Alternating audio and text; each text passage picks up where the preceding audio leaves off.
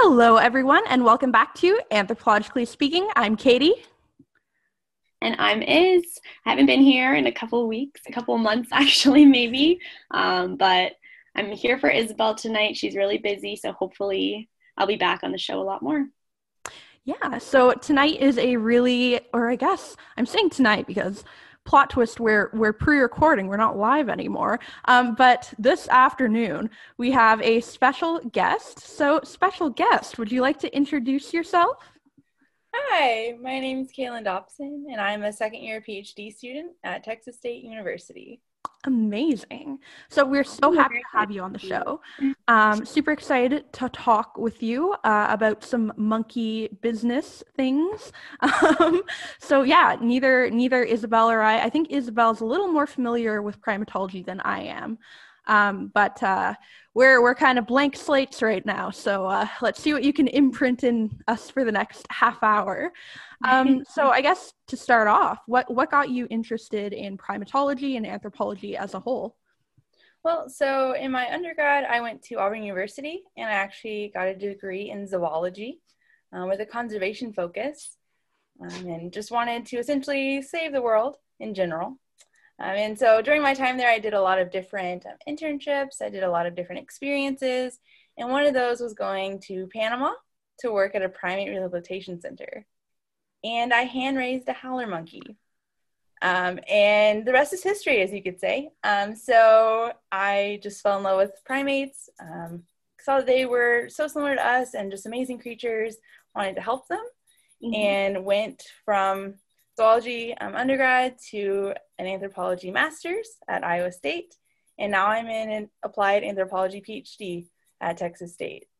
That's so awesome. And I can't imagine getting to work with, like, because I mean, all my work in anthro is with deceased humans. So getting to work with live primates sounds absolutely fascinating. Do you have like a favorite part about getting to work with this kind of awesome animal? So I worked in different situations. So I worked at rehabilitation centers where we're providing care for orphan and injured animals. So being able to release them back into the wild is the best moment. But I've also worked with them in zoological facilities. So as a zookeeper and as an educator, and the very small daily interactions with them and making sure they have the best care possible is always fun. I love whenever enrichment goes well and they just love whatever you made them. It's like Christmas for them every day. And I've also worked a couple of times with research facilities and research centers, and that's just cool because you're providing information that people can use that's very good for our health and well-being, and making sure those primates are still happy and healthy. So it's multifaceted. It depends on what you're working with. Of course, in the field, I do field research as well, and just being able to be out in the jungle with the primates it's my happy place. Sorry, can I go ahead, Katie? Yeah, go ahead. Before we get into questions more about your research specifically, just for our listeners, can you give just a basic definition or description of like primatology, or the study of primatology? So primatology is a subset of biological anthropology within the umbrella anthropology. So we are anthropologists, and anthropologists, of course, study people. But then we're in biological anthropology, so we study the biological side and not the cultural aspects. And then primatology, we are looking at non-human primates and looking at their behavior, their evolutionary traits and characteristics. A lot of the times it's to figure out things about us that we don't know, but it's also extended to just knowledge about our closest living relatives. So primatology is all about the monkeys. Yeah. And I find that interesting too, that you mentioned that like not only, when you study monkeys, you can learn about things that are not only just about the monkey themselves, but you said it's useful for us too. So can you talk about some of the context where we can learn about things that are useful for us as humans through working with monkeys? Well, so it's most easily seen whenever you're working with apes. because we are apes ourselves. So our closest living relative is the chimpanzee.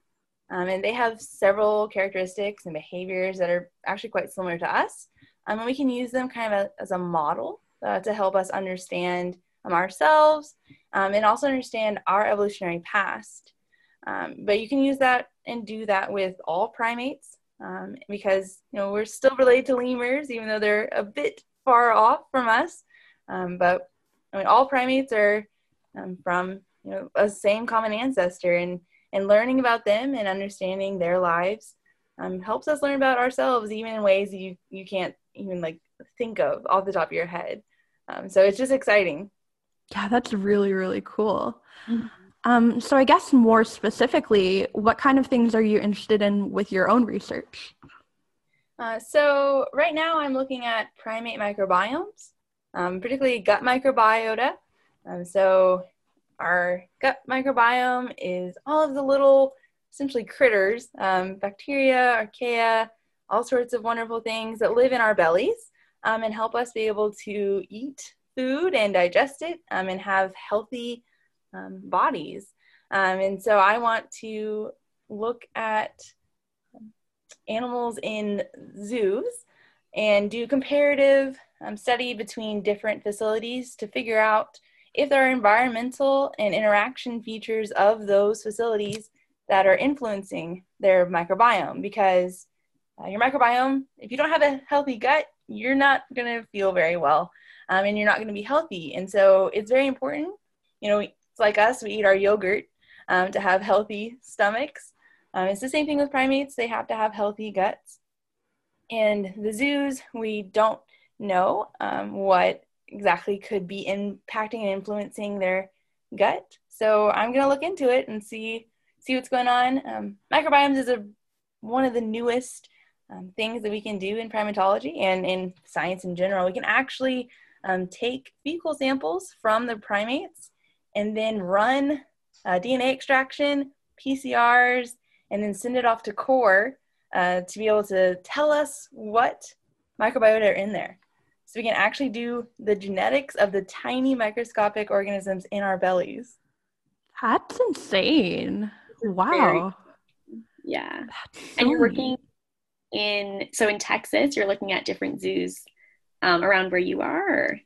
Yeah, so right now we're looking at things in Texas. This wasn't my first research plan. I was supposed to be doing work in Costa Rica. I have several collaborators down there. I was going to be doing a very similar study in sanctuaries because there's almost no work on sanctuaries in Costa Rica. That's a very new and developing section of study. But because of COVID, the world shut down. And then now we've decided that it is the proper and ethical thing to cancel international research at this time. And since I am doing a dissertation and I need these data, I can't depend on getting the data, but it's also not right for me to force my way to go get data for my dissertation. So we've had to switch a little. So right now, yes, Texas. Zoos in Texas. That's really interesting, though. And I think, like you said, you're looking at different things that could impact their microbiome. It's nice in a zoo because I feel like there's a lot of controlled factors, right, that you can look at. Yeah, it's good. We're going to be looking at things like their diet, the type of interaction they have with people, the social group of the primates, and enclosure features and water quality and just all the different things that can influence the gut microbiome. Is there a specific type of primate you're going to be looking at? Right now we're looking at squirrel monkeys. Ooh. So it's actually one of the most common species in zoological facilities. That's because, first of all, they're adorable. They're also very easily housed, and they live in little social groups, which makes it nice and easy to house them in not massive enclosures. So it's more affordable for facilities, and also everyone has them. And I want to do a comparative, so I need everyone to have the same species. And squirrel monkeys, that's what we're doing. That's really cool. I always find it funny how monkeys are I guess there's probably not a bunch of examples, but in my head, I feel like there are, of names of monkeys that relate to other animals, like squirrel monkey. Total sidetrack, but I find that a really interesting naming phenomenon. I mean, some of them are named after other animals, like owl monkeys are named. They're nocturnal primates with very large eyes. That makes sense then, I guess. Oh, are they the really cute ones? Oh, they're so cute.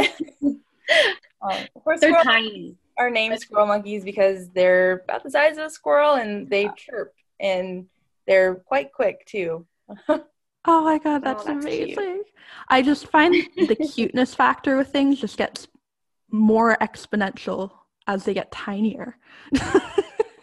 But obviously there's a lot more to research than just, picking something based on whether it's cute or not, or else we probably wouldn't have very good science. But yeah, no, that's fascinating. So you mentioned that you were originally going to look at sanctuaries. Now you've shifted to this zoo context. But for those of us that don't know, what's the difference between a sanctuary and a zoo? Well, so that depends on what country you're in.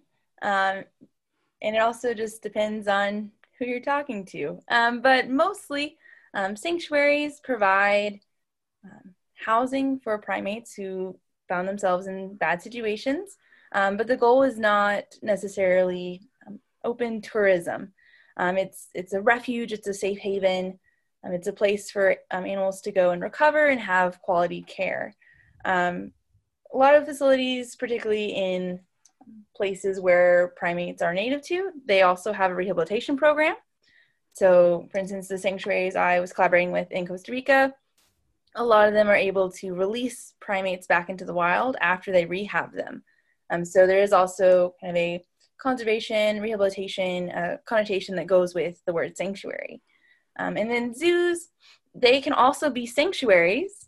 So they can take primates and other animals that were pets that weren't supposed to be pets, or animals in bad situations. But zoos are often a bit more open to the public and a bit more engaged in public education, though most people who work with primates in particular want to educate as many people as possible because they're just amazing animals.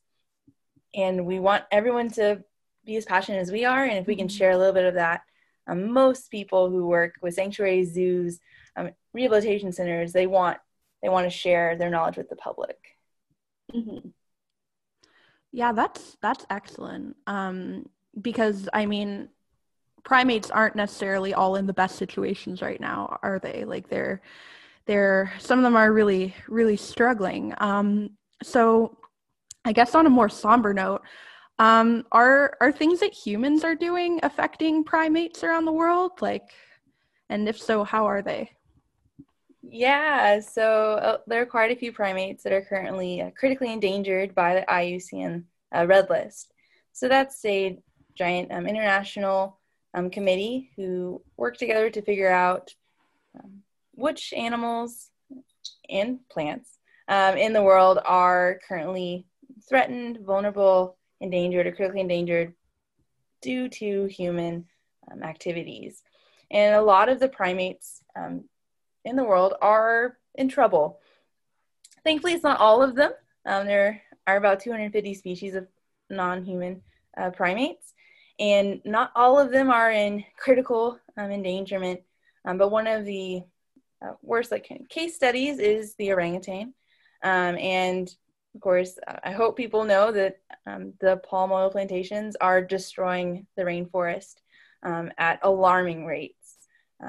A lot of the issues that primates face that are related to people are deforestation, so cutting down trees. This can be for logging, or it can also be to make pasture land for cattle and things like that. Also, of course, building homes and structures. And then, of course, the pet trade is also very bad. Primates aren't pets. They're super cute and very lovable, but they are not like a cat or dog.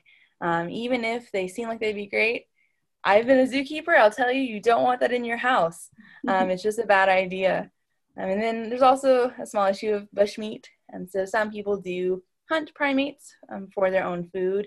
And that always has to be placed into context, because some people around the world, they need to feed their families. And we call it bushmeat, but it's also just food.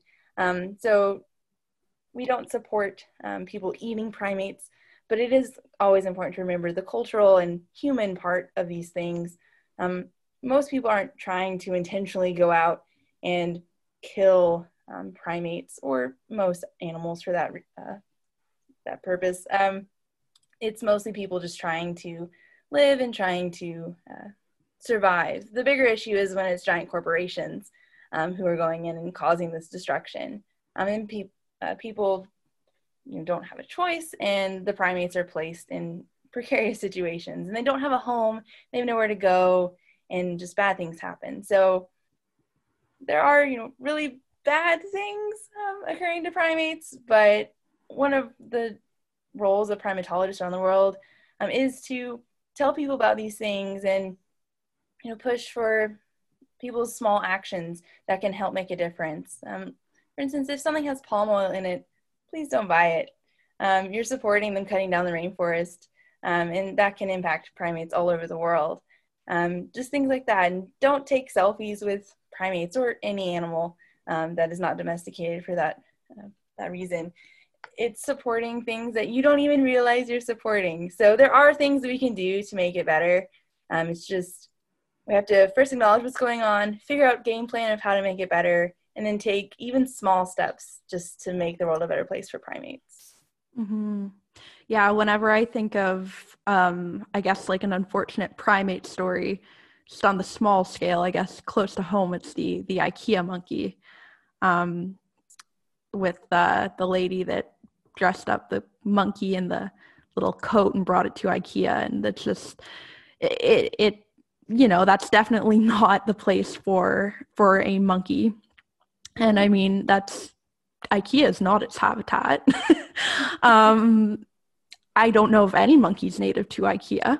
But yeah, no, you're right. Like there are definitely things that are both on the small scale and on the large scale that, are anthropogenic, that are causing these primates harm.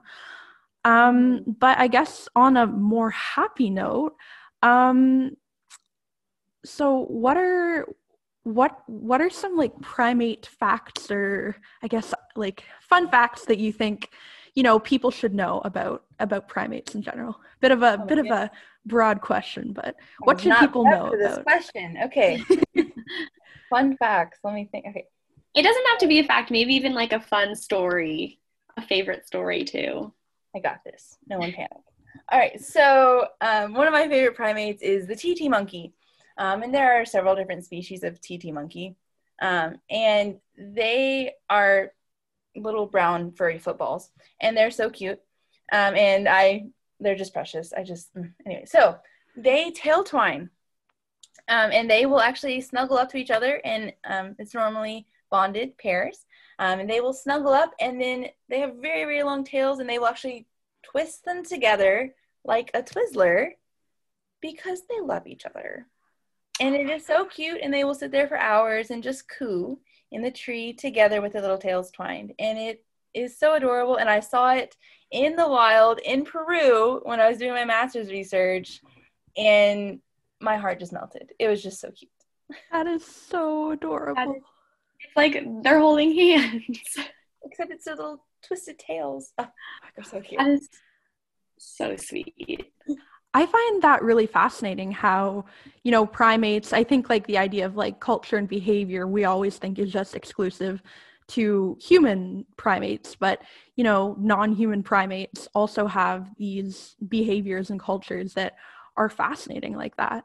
So what kind of things can we learn from like observing like the behavior and almost cultural aspects of primates? Well, so I have two examples that kind of popped to mind. There is a group of macaques that have decided that they want salt on their food. So it was a group of macaques that were brought, I think, to Gibraltar, one of those smaller locations, brought by the Romans. And now there's a troop of them living on an island that can't actually support their population. So people have been giving them sweet potatoes forever. And there was one female who decided to wash her sweet potato in the ocean. And we can trace it back to one individual female. And now all of them do it. And they're the only group in the world who does this. And they do it with everything now, including rice, which is very entertaining because they have to put it in the water and then pick up every single little piece. And the only kind of explanation, I mean, beyond maybe just cleanliness, is that they like the salt. So they're salt macaques. They just want some salt on their sweet potato, which is really, really cool. And then also, so my advisor is Dr. Jill Preetz, and she studies chimpanzees at Fongoli, which is a site in Senegal. And they have this really cool learned behavior that's taught of hunting with spears. And they actually hunt bush babies. So there aren't very many groups of primates in the world who do this. And it's something that's fairly local. And they have to learn how to make the tools to be able to do this. They also termite fish, and they do all sorts of amazing things. So primates definitely have culture. And to think that other primates besides ourselves don't have culture, or even the other animals don't have it, is just not true. Mm-hmm. And is the termite fishing where they stick the stick in and then they wiggle it and the termite? Yeah, okay. I think I've seen that in documentaries. They make a termite, tool and stick it in the termite mound and then lick them off so the termites don't bite them. And honestly, across several different groups, but I'm sure they're probably better at tool making than I am. A lot of these non-human primates, they're probably more handy than. than a lot of humans. That spear hunting is absolutely unbelievable. Just the idea of like a are those larger monkeys or are they small monkeys that hunt, or I mean they're chimpanzees. Okay. So they're quite large. Okay. And it's just fascinating. They actually make it's just if you just looked at it, it just looks like a stick. But they make a tool that they very precisely create in order to do this. And they're actually pretty good at catching the bush babies. They have a pretty high percentage of success, higher than lions, when it comes to catching prey. Is that like a food source for them, or? A small percentage of their diet is meat. And they do actually have this really interesting meat sharing behavior where they will share meat with each other. And of course, it depends on your rank and who you are and how you caught it and when you caught it and how you're feeling today. But it's very, very key to just kind of their life, it seems. So it's really cool. That is really cool. That is pretty cool. Yeah. So I guess going back to the idea of, I guess not related as much to the gut microbiome, but in terms of stomachs, what kind of things do primates eat? So primates around the world eat a variety of things. Of course, a lot of them eat leaves, and there are certain primates who specialize on leaves, and they only eat leaves, and they're called folivorous. So big fancy word says you eat leaves. There's also frugivores who eat mainly fruit, and then you can eat flowers, they can eat seeds, they can eat tree sap, they can eat insects, they can eat most anything they put in their mouth. Primates around the world specialize on different food sources, and they're able to eat different things. And a lot of species are opportunistic, so they can eat a variety of items whenever they find it. And one interesting thing that's similar and related to the gut microbiome is that for primates whose diet changes seasonally based on flowering plants or fruiting plants and things like that, where food sources aren't available year-round, seasonal food sources, they actually will have a change in their gut microbiome seasonally to match the available food. Wow. Which is amazing. And the coolest part is that some of these things also occur in humans. And this happens to us as well. And the best thing is it's not cognitively happening, right? It's just our bodies and the environment around us interacting and letting us still be able to eat food and be healthy. Yeah. I think a lot of, like, I definitely don't think of it enough how much the environment affects humans and other animals in ways that we don't consciously think of. We're just so shaped by our environment, and that's a really cool area of study. But yeah, one other thing that I was kind of wondering in general was in terms of around the world, where can we find primates? So most primates are found along the equatorial line. So most of them are in tropical or savanna or quite hot places.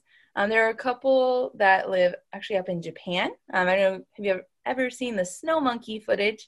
The snow macaques, they actually are the ones that are in the little thermal vents, and it looks like they're in a hot tub, living the dream. So most primates are found in tropical or savanna areas. And we have the primates of the Americas, which are found in Central and South America, in the jungles and the tropical forests there. And then, of course, the tropical forest of Africa, also the savanna of Africa. And then throughout the regions of Asia, there's some in very different locations, including those snow macaques, which are adorable. Yeah. So primates do actually have the ability to adapt through evolutionary time to different climates. Not every monkey is in a tropical forest. That's not where they all are. It's the first thing we think of, but they are found, throughout the world, which is super nice.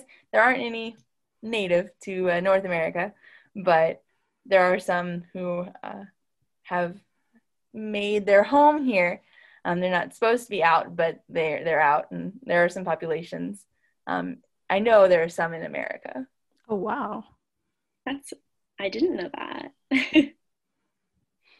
There are a couple. There are a couple of lemur groups and a couple of macaque groups, and maybe a couple other that I'm not aware of that are currently out and about. Mostly in warmer climates because they're not built for the cold. Yeah. Wow. That is fascinating. That's kind of crazy. So believe it or not, the half hour is almost up. So thank you so much for talking with us. But our tradition here is the non-human listener shout out of the week. So do you want to give our non-human listener shout out of the week?